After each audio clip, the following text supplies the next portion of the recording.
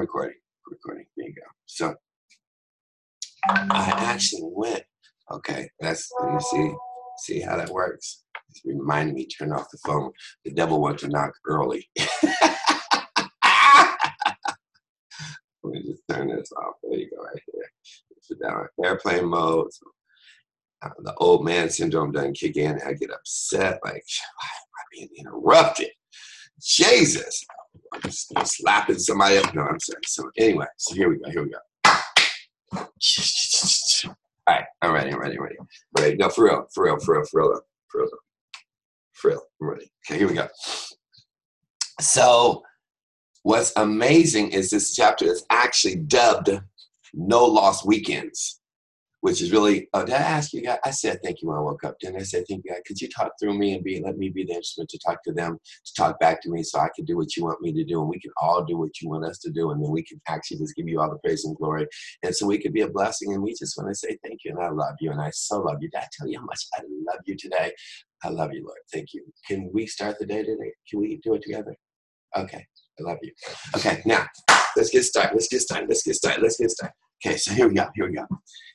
It's dubbed in chapter 20, which we're actually covering, No Lost Weekends, which is really crazy, right, as we go through. And it's really a combination, because I'm doing a little bit something different because he just told me to do something different. So y'all just listen because he talking, okay? So I'm doing like a little bit of summation and a little bit more, and then I'm just going to put together the souffle for you. So it's really called No Lost Weekends, and it's combined with building character. As we go into it, it's actually, so if you look at the souffle, No Lost Weekends, if you put that down, and you understand that this particular chapter is all about building character, and you combine that with wisdom, weights, and wickedness. So that's what this chapter is all about, right? So we start in number 1 on Proverbs 20 on the 20th day with wine is a mocker, strong drink is a brawler, and whoever is led astray by it is not wise. This is true at least in two senses. First, alcohol mocks and fights with those who abuse it in any sense. And second, alcohol leads one to being a mocker and a brawler. I mean, it just takes you down the wrong alley. I've seen this happen with so many of my friends. Many men and women have their lives dominated by the mockery and the brawling of alcohol. This is really a big problem. I'm sure some of you are very familiar with it, and some of us may have even had a bout with it. It mocks the drunkard and makes him a fool, promising him pleasure, but paying him with the stinging of an adder and the biting of a cockatoo. Proverbs 23:32. That wasn't a sidebar. That was actually a verse. See, a mocker, it deceives by its fragrance. It intoxicates by its strength and renders the intoxicated ridiculous. All kinds of drink that will alienate the understanding of a man and make him drunk, as ale, beer, cider, perry, method. It's just amazing because it's you got to know your body too, because I've seen alcohol do some crazy things to people. I mean, crazy from one spectrum to the other. It's like a pendulum swing. For me, it's too much. I just go to sleep. But I've seen it. You got to know your body chemistry. But if you look at the second part of this verse, whoever is led astray by it is not wise. Wisdom is displayed by the ability to not be led astray by alcohol. For many, this means not drinking alcohol at all, especially pastors and church leaders. For others, this will mean the decided, evident moderation in their use of alcohol. Led astray speaks for itself, and is not wise speaks for itself. So we're going to go right to 2. The wrath of a king is like a roaring of a lion. Whoever provokes him to anger sins against his own life. Let me just say that again. The wrath of a king is like the roaring of a lion. Whoever provokes him to anger sins against his own life. See, using an image from previous Proverbs, in Proverbs 19:12, when we talked about this yesterday, this Proverbs reminds us that those in power and leadership have potential for a great and fearful exercise of wrath. Since in many ways, the king held the power of life and death over his subjects, to provoke the king to anger was to endanger one's own life. So you didn't want to provoke the king because he held this fury over people, this fear of people. You know, I mean, he just kept this fear. It's a natural fear of loss. Knowing this principle should make us more reverent to the kings of kings. See, if we know that man is already a faulty man, and if he's a king, he's a faulty king, but he uses this in a way that, you know, when he's angered, that you can lose your death, then what this verse is saying is that's the king and God appointed the king, then we should be more careful about pissing off our own king of kings. That's a simple way of putting it if you're really listening. And yeah, really, I mean, be happy that our King of Kings is rich in mercy and slow to anger. Psalms 103:8. Let's be very clear about that. And 3, it is honorable for a man to stop striving, since any fool can start a quarrel. Many men feel that honor drives them to dispute and fight with others. This proverb reminds us that oftentimes it is even more honorable for a man to stop striving. Since any fool can start a quarrel in many circumstances, it takes a man of honor to stop the fight. But any fool can start the quarrel and continue it. The wise are more concerned to bring peace than a desire to be right. But the fool cannot restrain himself, and the first opportunity explodes and shows his teeth. Number 4. The lazy man will not plow because of winter. The lazy man will not plow because of winter. He will beg during harvest and have nothing. He will beg during harvest and have nothing.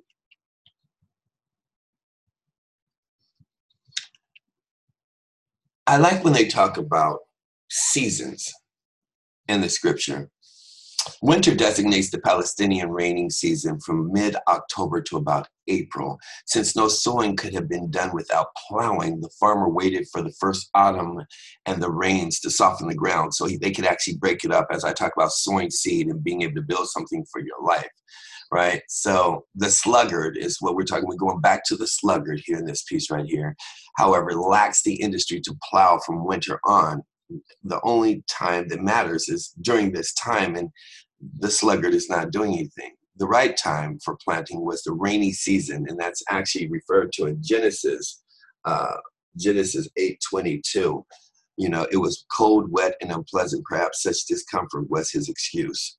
But what excuse is really going to, I mean, those that are lazy, those that make excuses, those that stay inside their head, those that want to come up with all the different activities that generate no results except for the work itself.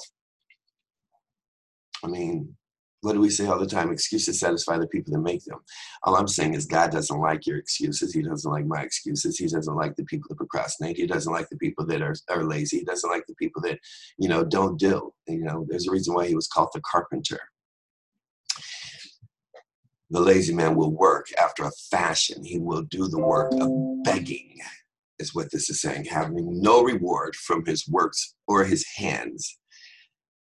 He will even have to beg during harvest. Often his begging will go unrewarded. Number 5, counsel in the heart of a man is like deep water, but a man of understanding will draw it out. Wisdom may lie deep within a man or woman and not be immediately apparent. It may be a hidden reservoir ready in the season of need.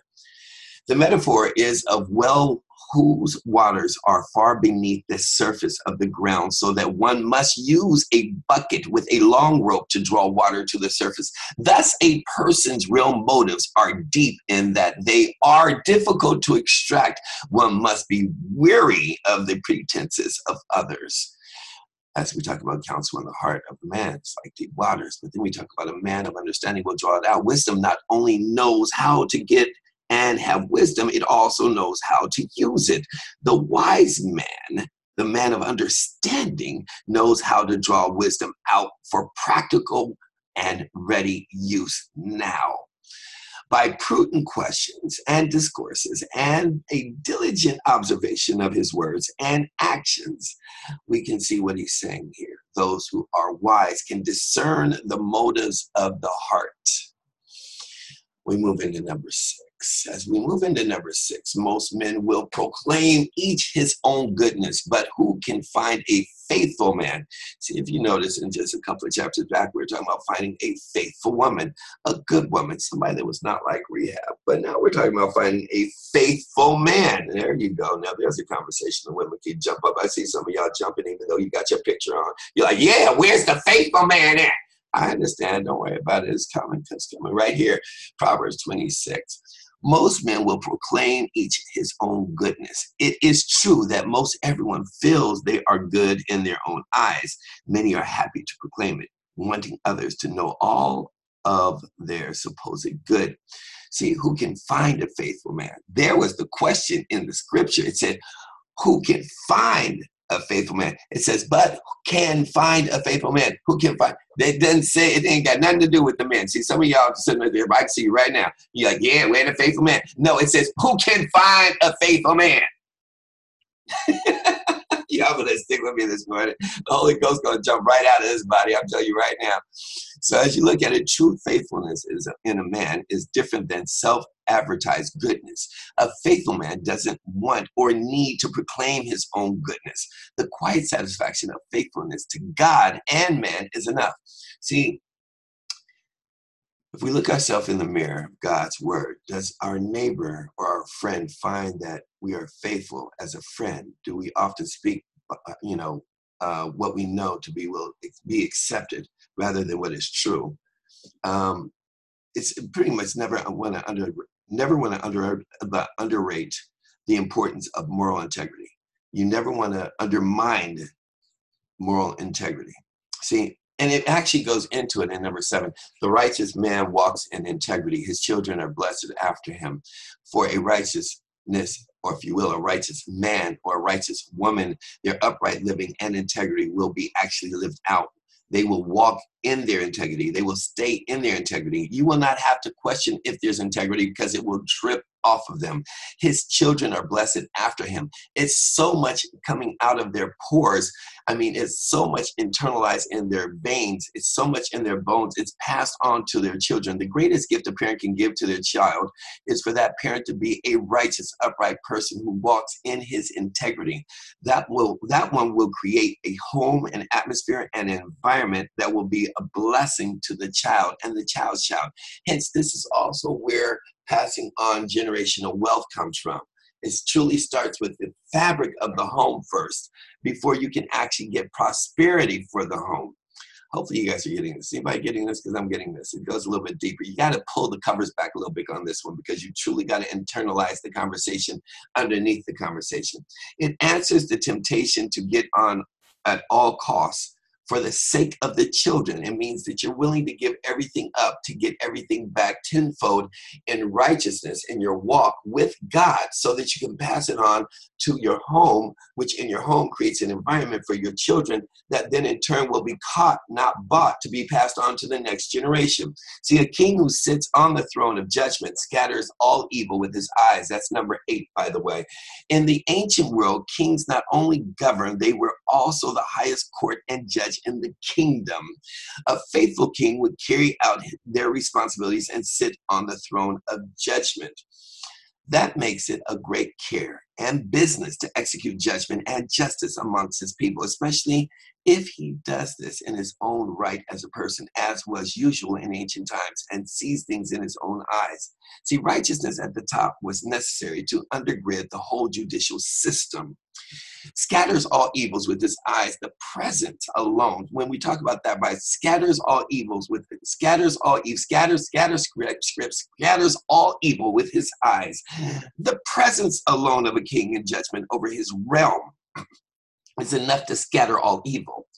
When a people know that evil will be punished by God and just leadership, it makes evil to scatter. Certainly, the principle stands that a government roots out the evils of society.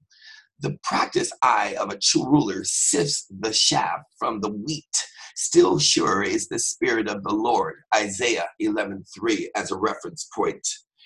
Proverbs 29, who can say, I have made my heart clean, I am pure from sin? We're going somewhere here. See, who can say? It is a part of the human nature to overestimate and boast over oneself. Many can say this proverb, but none with real humility and integrity. No man living upon this earth can say this truly and sincerely. Compare 1 Kings 8:46. This also is spoken about in Ecclesiastes. In fact, John actually gets into it. I am pure from my sin. I am perfectly free from all guilt and filth of sin in my heart and life. Someone would lie about it. This is the eternal challenge, which has but one answer. When a man recognizes this, he begins to inquire for a savior. I have made my heart clean. Now there we are, as we evolve. Don't say my heart is clean. Say, I have made my heart clean, because you can't purify your heart in the love and the blood of Jesus. For that's why he gave himself, his son, to, it just makes sense. I am pure from sin. It meant in any ultimate sense, this is the boast or the claim of a fool.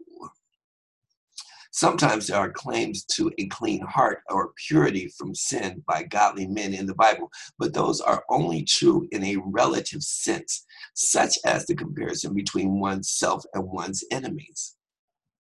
Only vain people can boast that they have pure hearts, but the boast, far from showing their goodness, demonstrates their blindness. Man is so depraved that he cannot understand his own depravity. No man, but thousands can testify that the blood of Jesus Christ has cleansed them from all unrighteousness. It's funny, as I actually got through one piece, it brought me back to the second piece, and it was the first interpretation that was right in the first place. If you are still curious, is anybody follow me in this conversation? It's really quite deep. It's really like right on point. That's when I know God's talking to me, because I say one thing and then I go and read another thing, and then I interpret another thing, and then he says the same thing in somebody else's words that I got the summation from when I actually already broke it down. And that's when I know it has nothing to do with me. But I want to repeat that because it's really powerful. Because what I said earlier, not because I said it, it's because he said it through me. And in turn, it just makes sense, because that's how we're supposed to interpret this, so that we can truly break this down. No man, but thousands can testify. No man, but thousands can testify that the blood of Jesus has cleansed them from all unrighteousness. And he is pure from his sin, who is justified freely through the redemption that is in Jesus. Because that's the only way you are going to be purified. Unless you want to go down the hill and get burnt up, but then you will be purified in that of God. But that's a whole other conversation in itself. I'm just saying, hey, for me, purification, I'm trying to get in some water, some holy water. I'm not going to no fire. I'm just letting you know. I'm just talking to you. Okay, stick with me here. In 10 diverse weights and diverse measures, they are both alike, an abomination to the Lord. See, diverse weights and diverse measures. What he's saying here is God wants business and trading. And I want you to say that, because I've been going through it in at least 3 verses here in Proverbs as we've run through these 20 days. And that is, whenever he's going to talk about measurement and weights, it's 99.999 times applicable to business, so that you guys can start to understand how to truly dissect this word, right? So God wants business and trading to be done fairly and justly, and to have diverse weights and measure means that you will cheat both the buyer and the seller. God wants our weights and measurements to be proper and consistent. They are both alike, an abomination to the Lord. God feels so strongly about deceptive business practices that he used the strong word abomination to describe them. God himself has fair weights and measures. He expects humanity made in his image to have them also. Traders use the scanty weights and measures for selling and the large ones for buying. Significantly, all the proverbs that denounce false scales and measures explicitly link the Lord's name in the abomination formula with the Proverbs 11:1, 20:10, and 23, also 15:25 and 16:11. So whenever you guys go back and listen to this recording, you can write all that down. I don't have time to say it slow, but it's all in Proverbs. How about that? As we move to 11, even a child is known by his deeds, whether what he does is pure and right. Even a child is known by his deeds. See, especially in the realm of the religious and the faithful, it is easy for us to think of ourselves only by what we believe instead of also by what we do. We are also more than what we do, but even a child is known by his deeds. We shouldn't deny that others see and understand us by the measure of our deeds. And I quote, we may easily learn from the child what the man will be. In general, they give indications of those trades and callings for which they are adapted by nature. And on the whole, we cannot go by a surer guide in preparing our children for the future life than by observing their early propensities. The future engineer is seen in the little handy craftsman of the 2-year-old. And the second part of that, whether what he does is pure and right, the outside world, our own community, and God in heaven look at our deeds to see if they are pure and right. Certainly no child who says, I am well behaved, will find his words taken at face value. I mean, could you imagine a child saying, hello, I am a child, but I'm well behaved? Really? Just the child saying that scares the life out of me. You know there's a storm coming. The child just walks up to you. Can you imagine? Says, hello there. Yes, I know I'm young. I know I'm a child. I'm only 3 or 4 years old, but I am so well behaved. You can leave me alone. Just leave me on the couch. Leave me with the TV. Oh, don't worry about the sugar. Did you leave the cookies in the cookie jar where I could reach it? Oh, yes, I'm a child. Yes, please just understand. I mean, come on. People will evaluate the child by how he or she behaves. The implication is that appearances and words can be deceiving. Behavior is a better criteria than judgment itself. As we get into 12, the hearing ear and the seeing eye, the Lord has made them both. God has given men and women remarkable capacity to see and understand the world around them. Our ability to hear and see should be for us as gateways to wisdom, gateways to wisdom, gateways to wisdom. Listening and observing are important qualities for a good disciple, and a sage regularly calls upon him to use them to read and hear his teachings. Now, the Lord has made both of them. We are clear that he has made both of them, but some people act like they forgot. Since our hearing and our sight are gifts, we take that for granted. Until we can't see, till we can't hear, all of our senses, till you can't smell. I think a little while ago, some of you were around me when I couldn't hear. I was like, oh my God, I can't hear. I can't even imagine. They're gifts.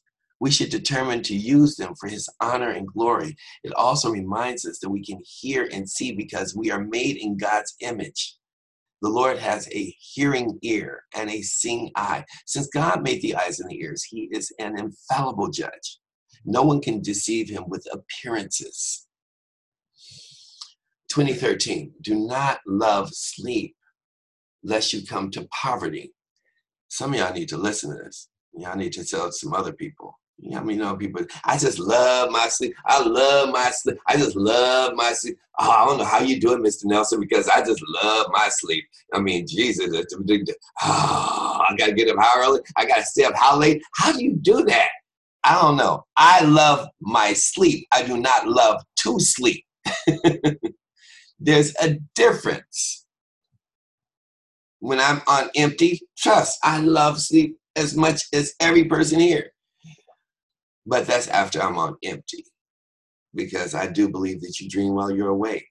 Because you can't build anything while you're asleep. Do not love sleep, lest you come to poverty. And that scares the living daylights out of me. Just that statement in itself, lest you come to poverty.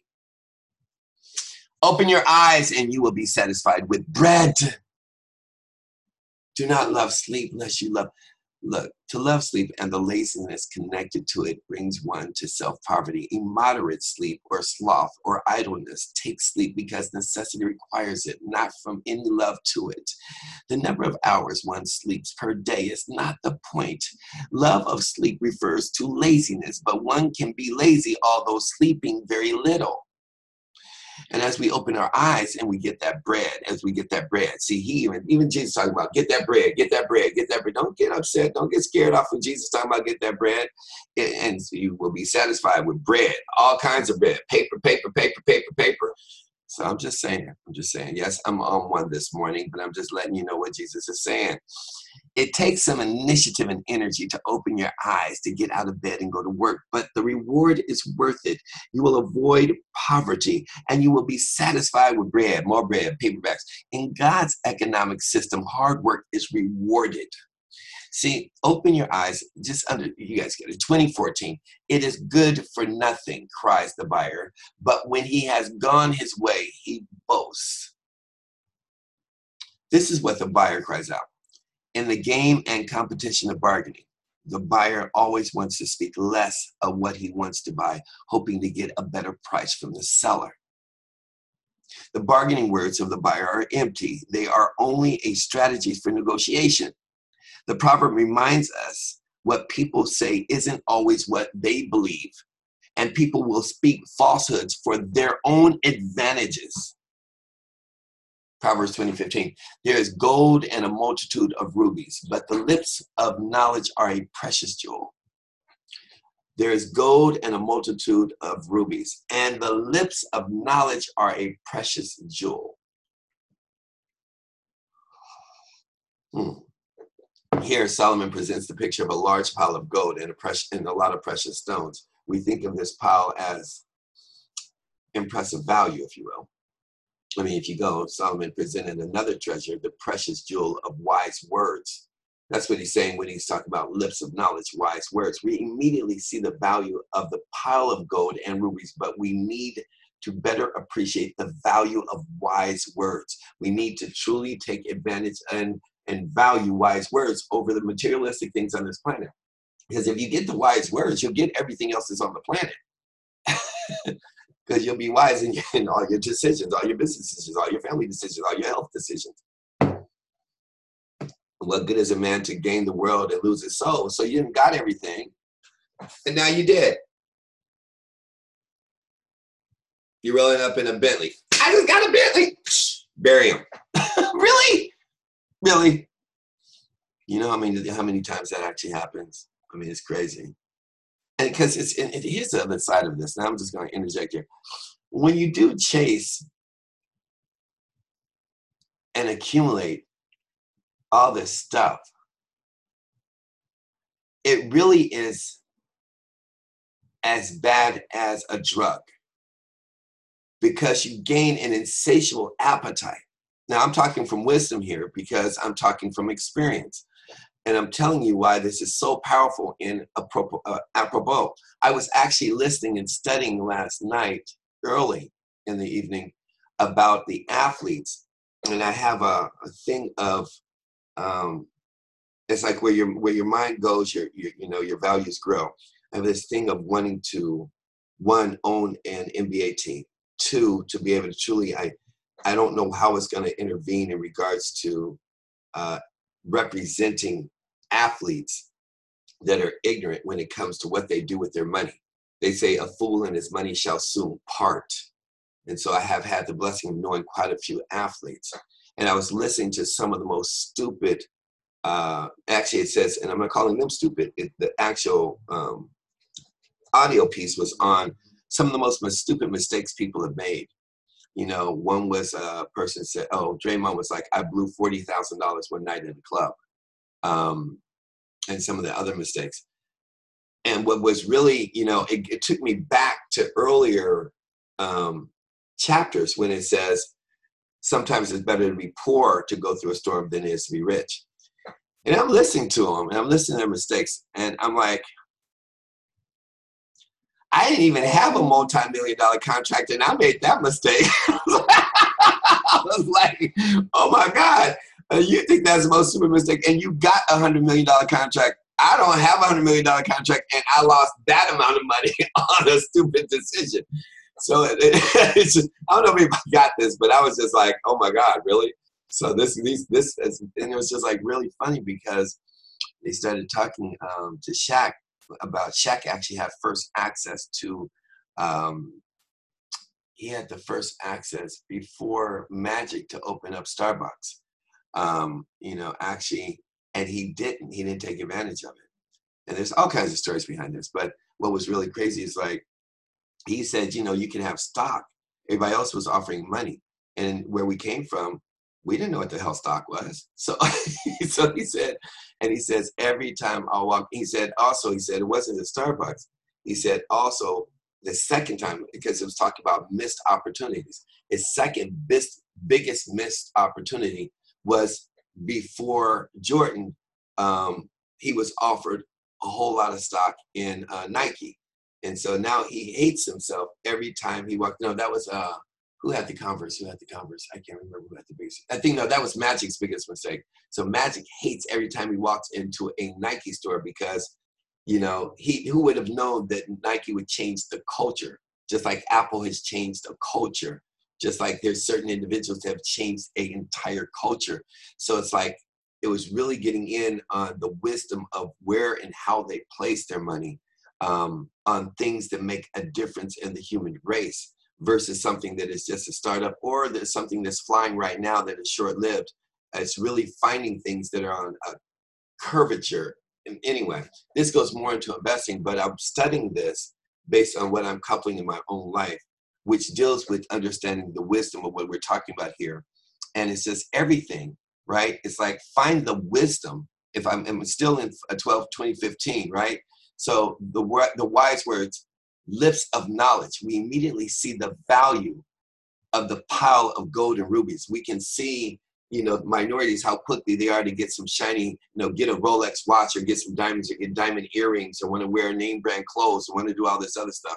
Story after story through history, and see what's going to impress everybody else. But we need to get much greater at understanding how to value the words and value wisdom. This also goes into all your relationships, your friends, your dating, everything. I thought about the other day. It's like, I remember, and this is why I love Proverbs. I'm sorry if you guys, it's Sunday, it's a sidebar. If you got to go, understand it's being recorded. I'm just letting God do what he does for me. And hopefully it's serving you. But I remember little things that I used to love, where today we do the traditional things. Let's just say you're in the dating scene. Let me ask you a question. When was the last time someone asked you, or you asked someone, let's say you're dating your wife, your husband, because the dating scene doesn't end because you're single or married, just so we're clear, right? Let's be very clear there. Let me just kick some wisdom there, right? So that is a relationship. You want your relationship, your marriage to last. And I'm not here to talk about marriage. I'm just telling you what I know, not what I think. If you want a relationship to last, let alone a marriage to last, you better date till you die. You better court until you have that's part of why I'm not married. I'm being honest with you. It's like, if I can't have a notebook life marriage, like truly a notebook marriage, I'm not going to get married. If you guys, and everybody needs to know that movie Notebook. I can give you 1,000 movies. It's like, it's just a Thomas Crown affair relationship. If you can't go see Thomas Crown, and I'm straight up Thomas Crown. I am the black version of time. If you haven't seen the movie, if you want to have a movie night with the people that you love, or if you want to have one by yourself and you just want to be inspired, go watch Thomas Crown tonight. Thomas Crown Affair. You'll see, that's the black version. Already, the black version. Yes. See, if I can't have that type of like love affair with life, I mean, truly with being inspired, like, when was the last time you asked somebody to go to a museum as a date, or ask somebody to go and just, learn something together? That's what keeps relationships together, is when you can grow in something. You have something that it makes it harder to break. It doesn't give any absolutes. It's not going to give any guarantees. But even, it's like, I see a lot of people attempting to do businesses together, but doing business together before you've grown together. Then in turn, if there's a conflict within the spirit of the two of you, then in turn, the business goes awry and then takes you down 10 times further. So you got to pick and choose your poison carefully as you grow slowly. Is this making sense for those that can see me? Kiki, don't drive and look. Okay, y'all with me? Okay, good. Okay, so let me jump in. I'm just kicking some wisdom here of what I already know, right? So it's like, choose wisdom over the accumulation of things. There's two sides to that. One is that I've learned is amazing in some people. I was having this conversation with some family members yesterday, that you have to have the frugality on your side, But you also have to have, because see, I'm not the frugality, just so we're clear. I'm frugal in these days how I spend. I'm not, I really am frugal in how I spend. For me, I'm not frugal in how I spend for others. But when it comes to business, I'm half cocked because I only know how to jump in or all out. That's just me. So you have to have that person who I call it like me, half cocked, and you have to have the frugal side in order for the yin and yang to work. You have to have the balancing. Is this making sense? Am I getting this so far? Right? Because I've seen how life has beat the spirit out of certain people that have surrounded me in my life. I used to have friends around me that were very aggressive in just enjoying the journey of life and exploring, from every perspective, that now want to have safety and they want a secure life and they want, it's like, you got to think differently now. I was like, no, your secure thinking is actually a faulty thinking. It's going to kill you. That type of thinking, you think you're secure, not understanding, just standing in the middle of the street and you don't know you're in the middle of the street, you're going to get hit by a bus. I'm trying to teach you how to run with the gazelles. I am attempting to teach you how to live in the jungle and survive and eat well. You're trying to sit still so no animal sees you, not understanding either you're going to starve to death, or when an animal does see you by accident, your body's going to be so cold that you can't outrun the next animal and you're going to be eaten. Is anybody getting this conversation? God is talking. I'm telling you, I'm just sharing with you. It's just so deep how people just don't understand that you cannot be the prey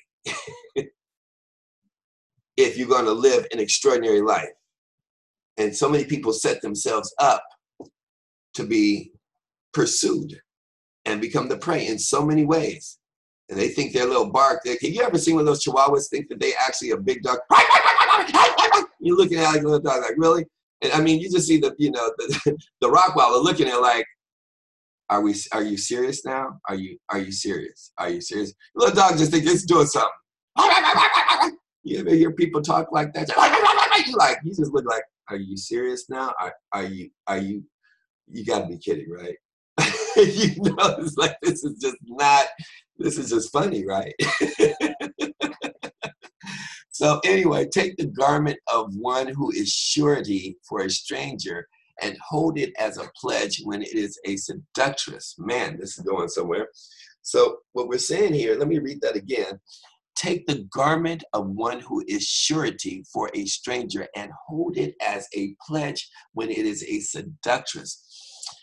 Now, I want you to write down a reference point here. Exodus 22, 26 through 27. Exodus 22, 26 through 27 says an Israelite could take someone's outer garment as a deposit or a guarantee for a loan as long as they returned it each evening. So it could be used as a night covering or blanket. Solomon's advice here is that you loan to someone if you loan to someone who has already been foolishly agreed to be surety for a stranger. Really trying to understand this here. Make sure you get the deposit of your guarantee back. That's all he's saying. Get your money back. So he's saying, if you loan something, make sure you get the deposit or whatever you took as a guarantee. I look at it as rent. I look at it as property. That's how I'm understanding it. It's like if you let somebody move in, or if you move in and you give somebody a guarantee, make sure you get your guarantee or your deposit back when you move out. Whatever it is that you give, if they were foolish enough to be surety for a stranger, they should be regarded as a credit risk. We're going to go a little bit deeper in this. Take his garment means, let's look at this. Take his garment means don't lend to him without security. And that's why I gave you Exodus. Is everybody with me on this so far? We're going to break it down together this morning because I know it's a little bit confusing to me as well. As many times as I've read this, which is, as you guys know, quite a few times, I still get twisted, sometimes with the words, sometimes with the way it's actually talking to me. So I'm going to break it down piece by piece here. Take his garment means do not lend to anyone without security or a security deposit. Exodus 22:26 makes reference that he is a bad risk. So people should be held to their obligations. Two synonyms lines teach that a person who is foolish actually becomes responsible for another person's debt. It teaches that a person who is foolish becomes responsible for another person's debts and should be made to keep his word. Taking the garment was the way of holding someone responsible to paying their debts. Hold it as a pledge when it is for a seductress. Most translations favor stranger or foreigner instead of seductress. The idea seems to focus on someone outside the covenant community. One should demand more security for a loan to someone outside one's knowledge and reference. Is everybody with me? Now it's making a lot more sense. Meaning, if you don't know somebody that well and they're just an associate, they're in the church, they're in your organization, you should ask for more. If you do not have a strong relationship, if you do not have a reference point, if you don't know where they live, if you don't break bread with them, if you don't know, if there's sometime you see them this week every day and then you don't see them for a month, if you don't have that type, you should ask for more security before you start giving them your car. Somebody might drive off with it. This is not goodwill here. This is not, you just got to be clear. Hold it as a pledge when it is for a seductress. Now, the parallelism suggests strangers is the correct reading, although theories have been presented with regard to the idea of the wayward woman and the wayward man, just in case I get some flack about that I don't make reference. When I make reference to the wayward woman, I got flack that I should make reference to the wayward man. So yes, the wayward man, the wayward woman, the sideways man, the sideways woman, the side piece woman, the side piece man, however you want to look at it. Everybody with me on that? So it's equality here as we get into the 21st century. I don't want to be the one sitting on the pulpit there. Rather, the proverb emphasizes the stupidity of risking one's life to an unknown creditor by becoming security for a stranger. As we move into 17, bread. Let's get back to bread. I like talking about bread. Let's get us some bread. Bread. Sunday's bread. Let's get it. Bread gained by deceit is sweet to a man, but afterwards his mouth will be filled with gravel. I don't even need to break that down. It just sounds terrible. It sounds terrible. Bread gained by deceit is sweet to a man, but afterwards his mouth will be filled with gravel. Simply put, sin and transgressions have their attraction. There's something in the nature of rebellion that can make bread gained by deceit even sweeter. It satisfied our desires to rebel, our desire for adventure, and our love of forbidden thrills. We might imagine that for forbidden fruit of Eden was delicious. Such a bittersweet was Adam's apple, Esau's mess, the Israelites' quails, Jonathan's honey, the Amalekites' cake, and after the sack of Ziklag, 1 Samuel 30:16, Adonijah's dainties, 1 Kings 1:9, which ended in horror. Ever after the meal is ended comes the reckoning. Yeah, that's a whole lot of reference points. All it's saying is don't use deceit because there isn't.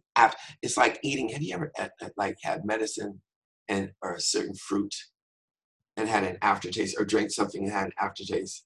That's all it is. It's like it tasted good going down, and then the aftertaste was like nasty. You could taste it later. See my understanding this conversation? It's like, dang, it was good. That's nasty. That's just nasty, baby. What'd you do? What'd you put in there? It's like it has this lingering taste, and you can't get it out of your mouth either. 2018, plans are established by counsel, by wise counsel, wage war. There is help and wisdom in realizing our own limitations and seek counsel. This often leads to our plans being established in the sense of coming to fulfillment. This shows that wise counsel is even more important when great matters are involved, such as life and death matters, such as war. By spiritual analogy, we can also say that we can wage the spiritual warfare. We must fight as believers with the wise counsel of God. You guys heard me making reference to that of binding and being spellbound when you have negative energies finding from different parts of the world. This is actually a reference from Ephesians 6:10. 10 through 18. This is necessary in every common undertaking, and much more in a thing of such high importance as war is. Perhaps there is not a precept in this whole book so little regarded as this. Most of the wars that are undertaken are wars of injustice, ambition, of caprice, which can have no previous good counsel. Because if there was good counsel, there wouldn't be a freaking war. 2019. He who goes about as a talebearer reveals secrets. Therefore, do not associate with one who flatters with lips. The man or woman who is a talebearer or gossip loves to reveal things that should be more properly be actually concealed. There are certainly some things that should be revealed, and that's where you go to Ephesians 5:11. But many things should be concealed out of love, 1 Peter 4:8. Wisdom will know which is appropriate in each situation. Hence, that's where wisdom kicks in. The second part of this verse, the person who flatters with his lips will often speak against you as quickly as they speak for you. For those who have been understanding that I've been talking about confidants, constituents, and comrades, this is immediately true in this conversation. And that is the same conversations that we're talking and speaking out with you will speak out against you. Be careful of those who speak out for you too quickly, because they may just be your comrades just looking for a fight. And when that fight is over, they might go and fighting against you just because they just angry. You ever meet people that are just angry? They just angry. It's just like, what's wrong with you? It's just even on their happy day, they look angry. And it's like, I'm happy. Yes, today is a freaking happy day. You happy? I'm happy. Great, we both happy. Shh. Then move over if you happy.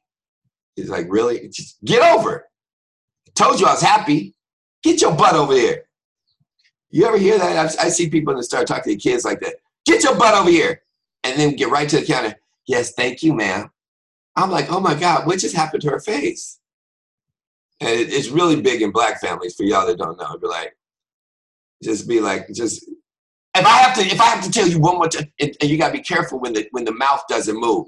When the mouth doesn't move, and if I gotta tell you one more time to get your butt over here, if I gotta tell you get your butt over here, and get right to the counter and be like, hi ma'am, thank you, I have 2 of those. Crazy as dog crap, boy. I tell you, I see some stuff. I've been around. So all of us says here, the man or woman who is a talebearer or gossips loves to reveal things that should more properly be concealed. The person who flatters with his lips will often speak against you as quickly as they speak for you. But 2020, as we wrap here, we're getting there, stick with me here, is really, who curses his father or his mother? His lamp will be put out in the deep darkness. All I'm going to tell you is just don't curse your mom and dad, especially if you got good ones. 21, an inheritance gained hastily at the beginning will not be blessed at the end. When we get too much too soon, it just often isn't helpful for us. So a large inheritance that hasn't hastily come to us in the beginning of our life is the ones that we get it too quickly. This is actually, I think this is more applicable to what I was talking about with the athletes. When you get a whole lot of money and you don't know what to do with it, and in turn, you haven't been groomed. You don't even know how to balance a checkbook. I didn't even have a checkbook. And now you want to give me $100 million. This is free money, and you're going to give me on top of that $100 million, you're going to give me another $500 million in credit. Because I have $100 million, I now have $500 million in credit. And yeah, that's a recipe for hell. That is a recipe for hell to give something. It's like giving a child a torch blower and saying, I'm going to leave the house, have fun. And then you ask, what happened? What happened? What happened to the house? What, didn't you turn it on and figure out that's hot? It's like, really? When we get too much too soon, I think that's just, it will not be blessed. That's all I'm saying. As we get to 22, do not say, I will recompense evil. I will recompense evil. Wait for the Lord and he will save you. This what wise men or women should not say. Wisdom and obedience to God teach us that vengeance belongs to the Lord. Romans 12:9. Wisdom teaches us to rely on God and trust in him to recompense evil. This does not mean that wisdom is indifferent to evil and will never oppose it. It means that wisdom recognizes that there are many times, more than we think, when we should let go of any kind of recompense towards evil and wait for the Lord. Wait, it does say wait. It doesn't say go, it says wait to save us. Now, if you go to Proverbs 20:23, diverse weights are an abomination to the Lord, and dishonest scales are not good. I'm just going to keep that because he keeps saying that. I already get that. What all he's saying is don't do bad business. Can we be clear about that? And don't cross somebody the wrong way. Just do good business and do it with integrity. 2024, a man's steps are of the Lord. How then can a man understand his own way? That could be taken deep. Just men and women rightly make their plans, but God guides steps according to his own will and wisdom. He certainly doesn't leave it all up to choices and plans of men and women. This proverb teaches us humility in regards to our own life choices and our path. We should not think or act as if we are all in control or all according to our plans, steps, because they will change along your path. God will redirect you when he sees that there's an accident ahead. And if you decide to keep going and plowing ahead 100 miles per hour, then you're supposed to be in a stuck place. Somebody better listen this morning. 2025, it is a snare. As I told you.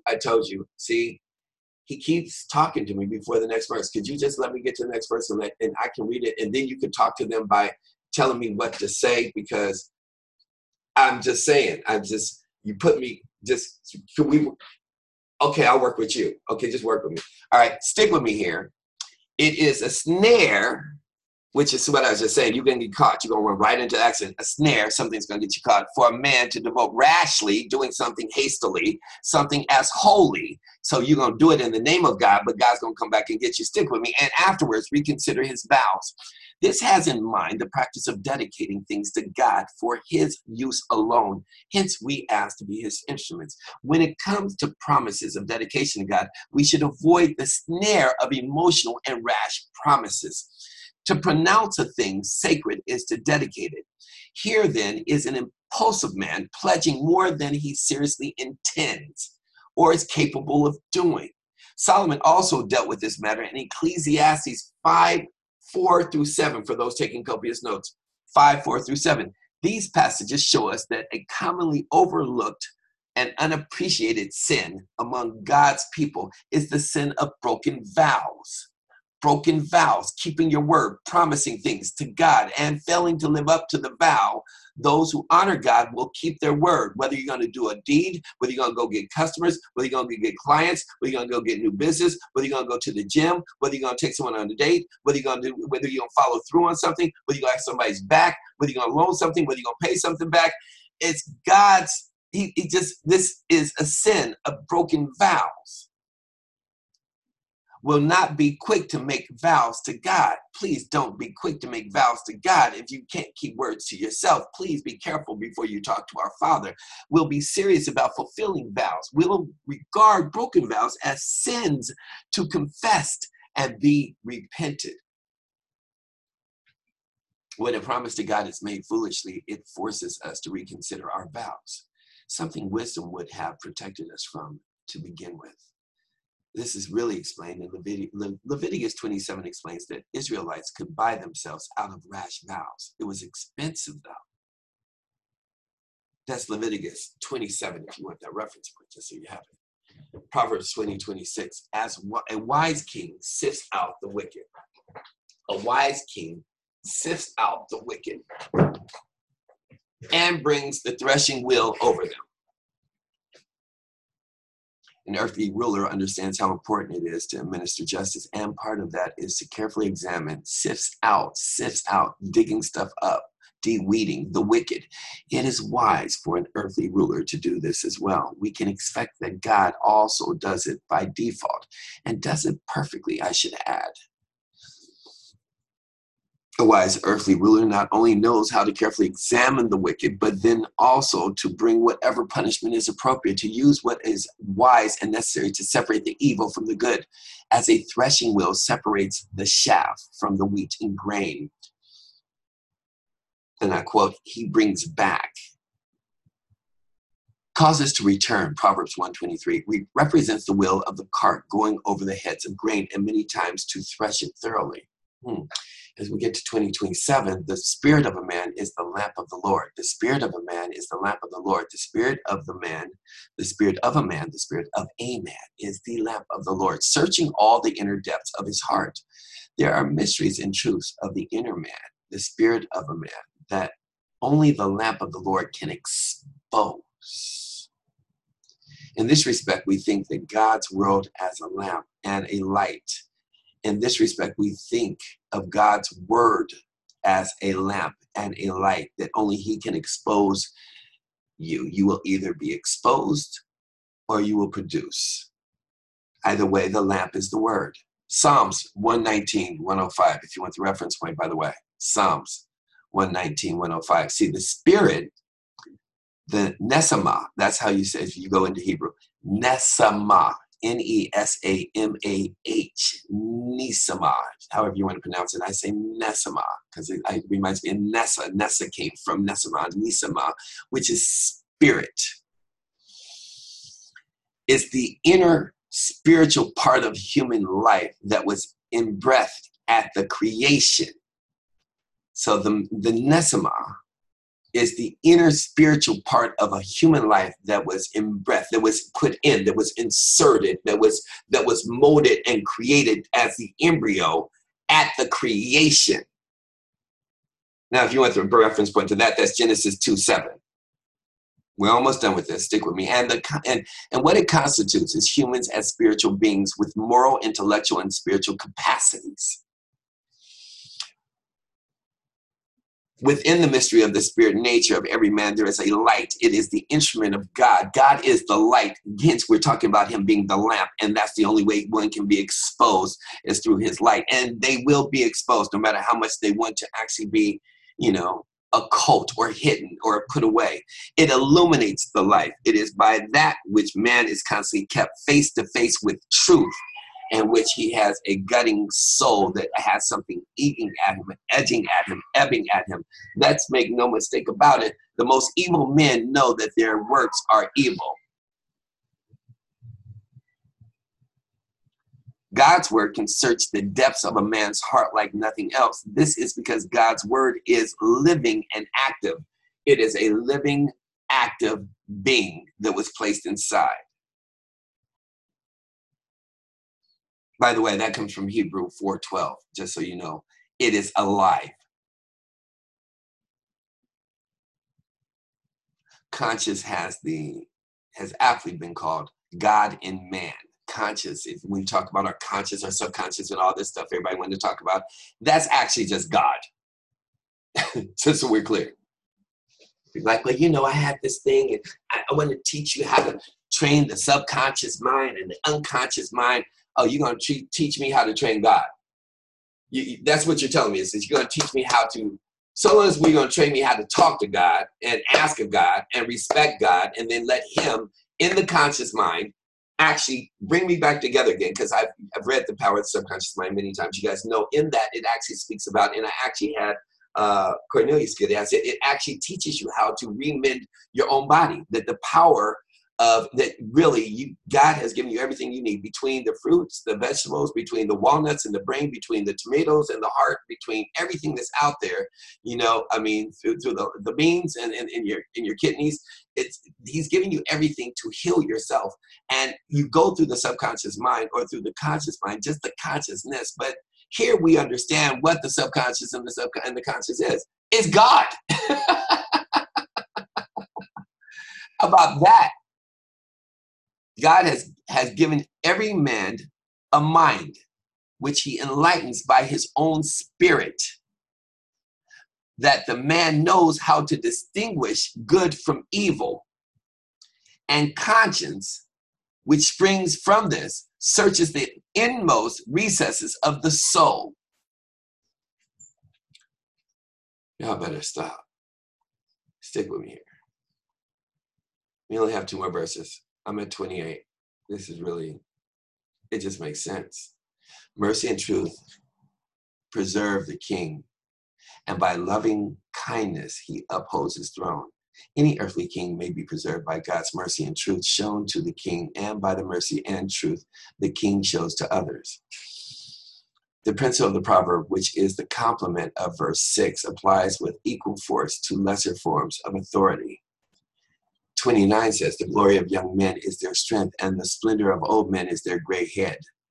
He makes references gray head again of being able to have gray hair, but it was the times. It was at that time. God has so designed human development that young men excel in physical strength, and this is a glory to them. It is wise and suitable for young men to take on tasks that fit this glory. What the old man lack in physical strength, they should make up for in wisdom that is appropriate for those who have gray hair or those that have no hair. I'm just saying. Now, in that, it says, Proverbs 20:30, blows that hurt cleanse away evil, as do strips the inner depths of the heart. Let me repeat that for you. It's the last one. Blows that hurt cleanse away evil, as do strips the inner depths of the heart. Blows that hurt cleanse away evil. Pain is a burden. Let's just say that. Let's just get that out of the way. But it can bring forth a benefit. If we allow the unpleasant fire of pain to refine and cleanse away all evil, then our sorrow and our pain is not wasted. Something was gained. In context, this is not parental discipline, but beatings administered by the king's officers as punishment for crime. Yahweh can peer directly into a person's innermost being because Yahweh has placed this consciousness, but the king can touch the criminal's soul by harsh retribution. Some must be beaten back, black and blue, back, black and blue, ere they will be better. Neither is with anything worth with them till they have paid well for it, if they actually do wrongdoings. The other side of that, Solomon probably used stripes or strips here as a symbolic sense for the chastening that comes in life. If we receive such discipline with wisdom, it will purify us in the inner depths of our heart. Physical punishment may prove spiritually valuable, is what they're saying from a king's perspective. The paradox of Isaiah, write it down. This is the last piece here. The paradox of Isaiah 53:5 stands out sharply against this background that with his strips, we are healed. With his strips, as we stripes.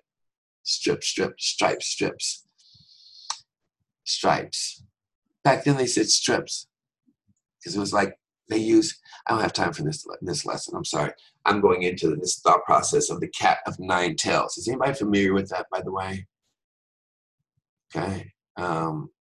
It's a very deadly thing. It's something they used back in the day, and it was carried over into slavery. It didn't start with slavery. It started back in Christ's day, the cat of 9 tails, where they would actually have strips of leather, and they'd have stones and glass and everything tied at the end of it, and they would whip you in. Yeah. So anyway, not to end on a bad note, but I'm just letting you know. Hey, wisdom is everything.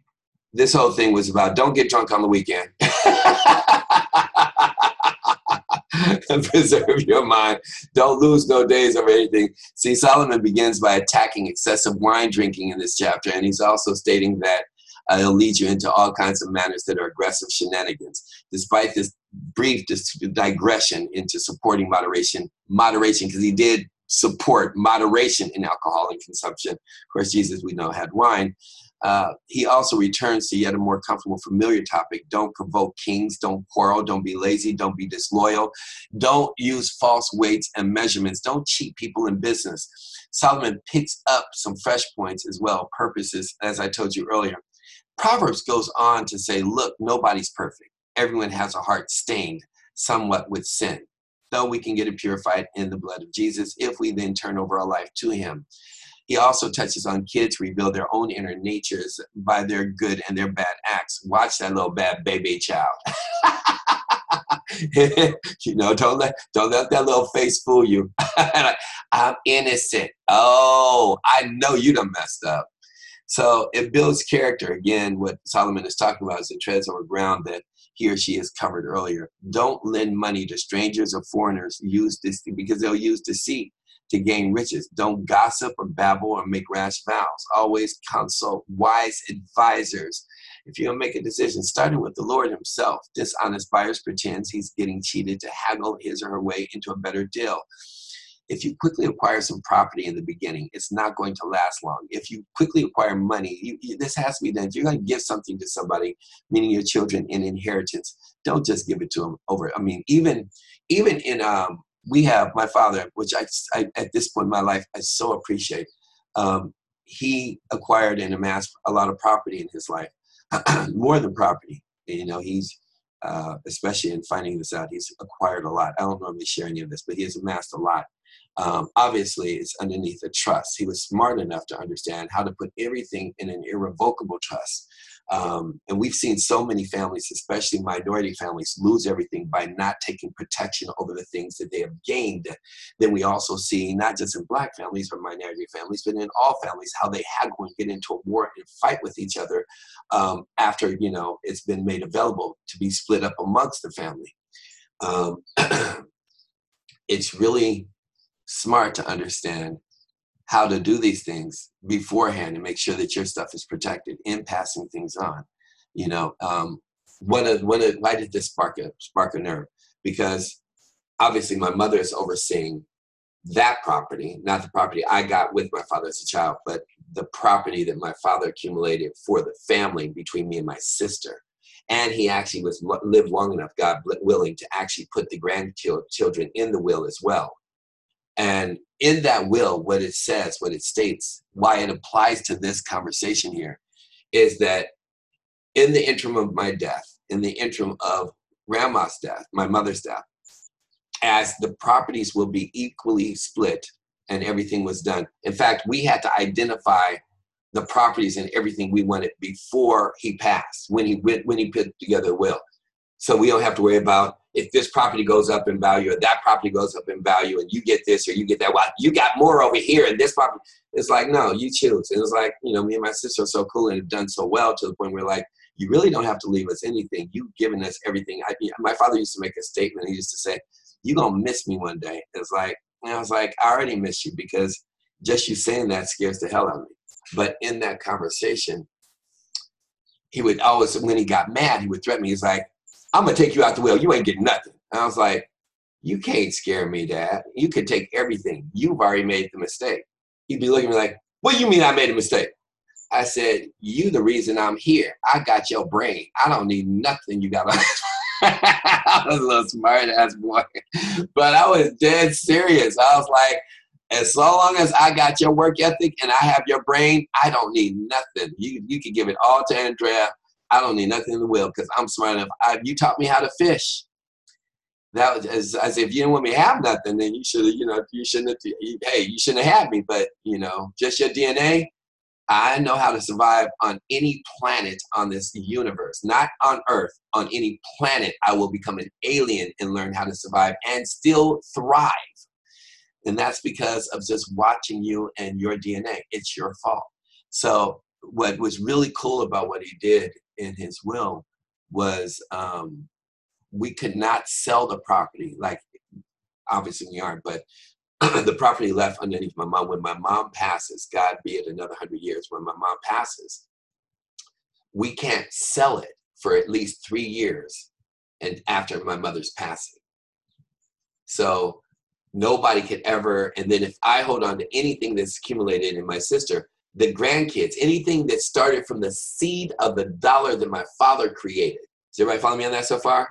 So any monies that were delivered from any of the properties or any of the other investments my father had that span out from my mom to me to my sister, that as it reaches the grandkids, any of that money that goes there, whoever acquires it, it could be 4 generations down. If 1 penny came from this piece of property from my father, that property and nothing that was accumulated in inheritance could be touched in the sense of selling it like a car Like I love antique cars. I have a 280 SL. I think you guys heard me talk about that.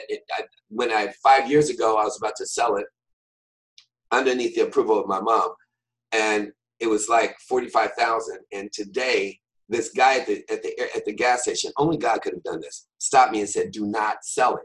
True, I could not make this up. We had a conversation. He was loving my car. I was loving his. I said, "I have one of those." I said, "I'm about to sell it." He said, "Do not sell it. It's going to go through the roof." Do you understand? That was 5 years ago. And today that car, it was worth $45 in peak value. Today it's worth $130 peak value. 5 years it's escalated to $130,000, $140,000. Can't get in under $100,000. I was just like, and so things of this nature can't be, if for whatever reason I inherit right now one of the properties, I can't sell it for at least 3 years. All I'm saying is, if you intend on being wealthy, if you intend on doing something for your family, for your kids, and for your nephews and nieces, whoever else, don't just put it and think you're doing well by handing them an insurance policy of $1 million, $500,000, $100,000. They will squander it. It's worse than an athlete, because the athlete at least has 2 or 3 times to make a mistake. When you don't do it right by your family for something that you did under straight sweat equity, underneath hard labor, sometimes you only get one chance. I'd say in most cases, for most of us, you're only going to get one chance to do it right. When I've seen it happen so many times, where one person has worked so hard, and the next generation, it's gone in the blink of an eye. It's like poof, nothing. And I'd say that's 9 out of 10, more times than not, because the next generation wasn't taught financial literacy. It wasn't taught how to save. It wasn't taught how to leverage. It wasn't taught in all this. And even more so than it wasn't taught, the child didn't put in the work, so has no appreciation for what was given to him. I mean, I see, and I know my son's in there, he can hear me. I see that even with my son, it's like, on one hand, it's like I battle with how much I give him to be able to know that he knows he can have anything. He knows whatever he wants. The beautiful thing why I'm graced in that sense is why I don't mind giving him everything is he doesn't want anything. I could have got a child that wanted everything. It's like, yeah, give me that. I could have got me. God forbid. Jesus. I think about it. I'm being serious. I don't be laughing, but I'm being so serious. I think about it. I actually saw my sister when we were young. I was always the favorite. And my grandfather, I wanted a boom box. I wanted a boom box. I wanted a KRS-One boom box. I wanted a boom box. Yeah, I wanted a boom box. And I had that boom box, and I got it. I was so spoiled. I mean, it was a big box. And my sister, she got, back in the day, you're talking about like I'm going to tell myself, this was like 1975. 1975. And the Triniton Sony TVs were just coming out. They were just coming out. And she got and the TVs were just starting to get smaller around 78, 75, 78. And she got a small TV. And I was so upset that I got the radio and she got a TV. I said, I want a TV. I was so spoiled. Oh my God, that I made such a ruckus in my own way. Now, I wasn't a crying baby. I'm not one that's going to make a lot of noise. I'm like who I am today. I'm going to get inside your head. So I got inside my grandfather and my grandmother's head. And of course, the next day there was a TV at my house. And I could have got me, and that would have been definitely not good. Definitely not good. But we look at it, all I'm sharing is that we have to be careful as to how we live. With him, I don't mind doing and giving because he wants so little and wants to do so much for himself. But then there's other things we still have to correct people on, our children on, like I tell them right now, this day and age, I couldn't wait till I was 16 to get my license. I do not understand kids today I don't get it. I don't get it. But I do, because it's what I teach as far as this evolution where we live, to really, I told them, look, either you're going to have a bus pass or you're going to have a car for your birthday. You turn 21, Negro, you better learn how to drive or you will be on the bus. You will no longer be on a ticket, on an Uber, on my ticket. You will be walking And you know what? And it's not something he will do whatever he chooses to do, but it's like, it's just amazing. So anyway, I think you guys get the lesson. Thank you, God, for this morning and everything that you've given us. Bless everyone on their way on this Sunday. And we're going to have a further conversation today, God, because you really acted out today. So it's okay. I'm used to it because I showed up for it. And so in turn, I need you to work through me and everybody that's in the body of this conversation to be a blessing to everyone that crosses our paths and be a miracle and be able to touch. And we just give thanks. We're such gratitude. We have such gratitude and so much love for you. And I just appreciate you just for you. Today's going to be amazing. I think today's going to be amazing. No, I know today's going to be amazing. You know why I know? Because I know you're here. And I just want to say thank you. And I love you. In Jesus' name, amen. So that being said, it's going to be an ongoing conversation with Jesus today. I already feel it. We're going to have this tug of war in a good way. No, let's bless this person. No, let's bless this person. The reason I did that is because I do have a meal for you guys, but I know people have things to do. Some people are going to church and everything else. So I want to approve this message